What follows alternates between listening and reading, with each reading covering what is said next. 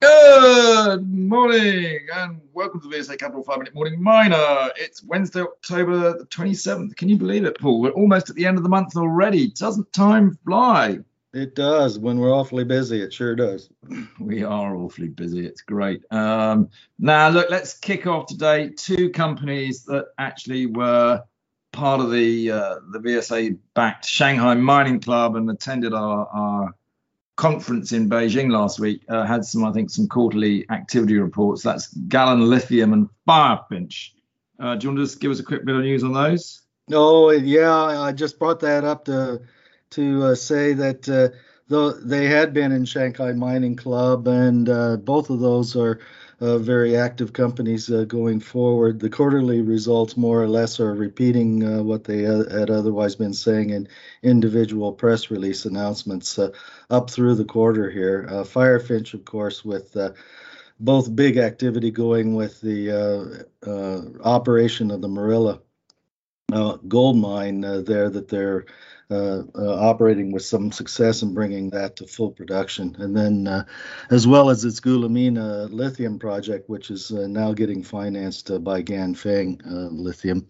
And in the case of Galan Lithium, they're leading into the PFS level activity on their lithium brine projects there in Argentina. So very good progress there being shown by both, and both are well financed at the moment too. That's the key point for these earlier stage companies. There you go, big tick in the box for Gallon Lithium and Firefinch from Paul Rankin. Couldn't ask for more, could you? Right, here's another one, Bushveld. We often talk about Bushveld because we love vanadium, but you know what? And I always say this: they put out the most confusing RNSs in the world, I think, and I'm still struggling slightly with this one today, where they've basically announced that they've had some repayment from the Dufa Co or something on convertible notes, but they converted into equity. Most of it has. What's all this, Paul? Explain it. Make it simple for me. Yeah, I'll try to here. The bottom line is that they had $11.5 million US dollars of remaining balance in convertible loan notes, which were outstanding. They've renegotiated that now such that $9 million of that principal will be converted into new shares of Bushveld. So it's a debt for equity swap there. And the balance of $2.5 million US, together with accrued interest on the notes, will also be repaid as well. So the key point, I think, is they get the cash component off of the obligation here and have converted about, you'd roughly say 75-80% of that obligation into equity of Bushveld. Yeah, I mean, debt for equity swaps normally aren't the sign of, should we say, a growth company. That was me being polite for a change. And I don't know what other debt they've got, Bushveld, but I mean, their financial position is not as strong as I think one would like. Should I put it that way? Yes, I think you should put it that way. Making sure I don't get into trouble. Now, to another one that a lot of people follow at the moment, which is Phoenix Copper.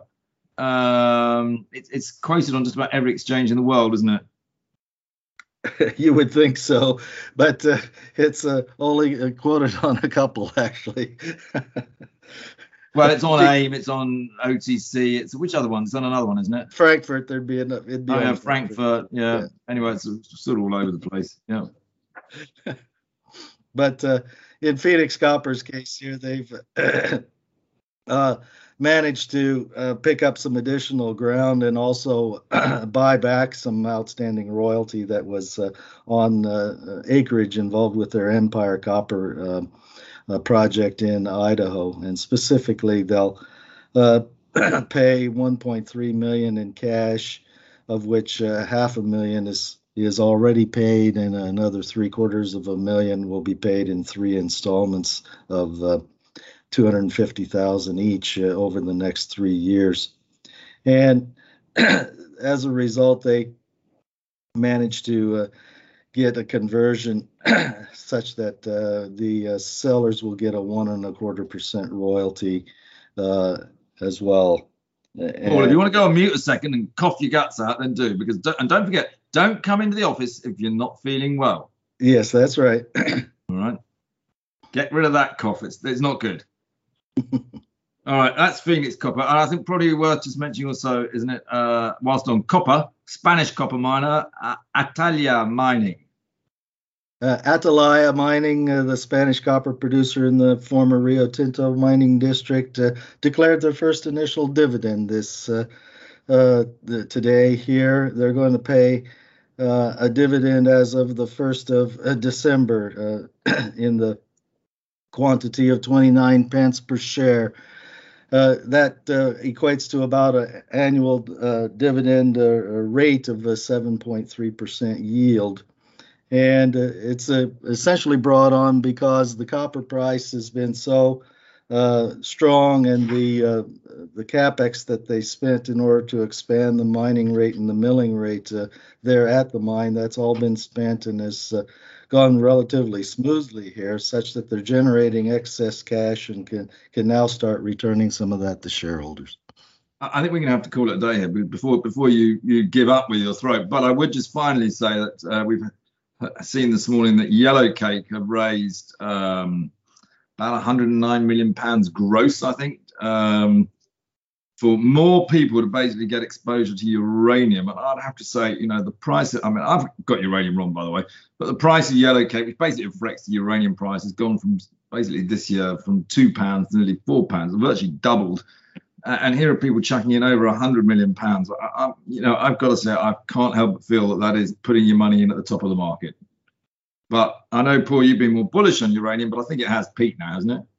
Well, I think you're taking a lot more risk by essentially pumping money into this particular investment style of trying to stockpile Yellowcake at this point. There's other more lucrative opportunities, I think, out there. I would have thought so. It's a big company. It's going to have a lot of uranium stockpiled. Anyway, there we go. That'll do for today. So I hope your cough gets better, Paul, and we will speak again maybe tomorrow. Okay, very good.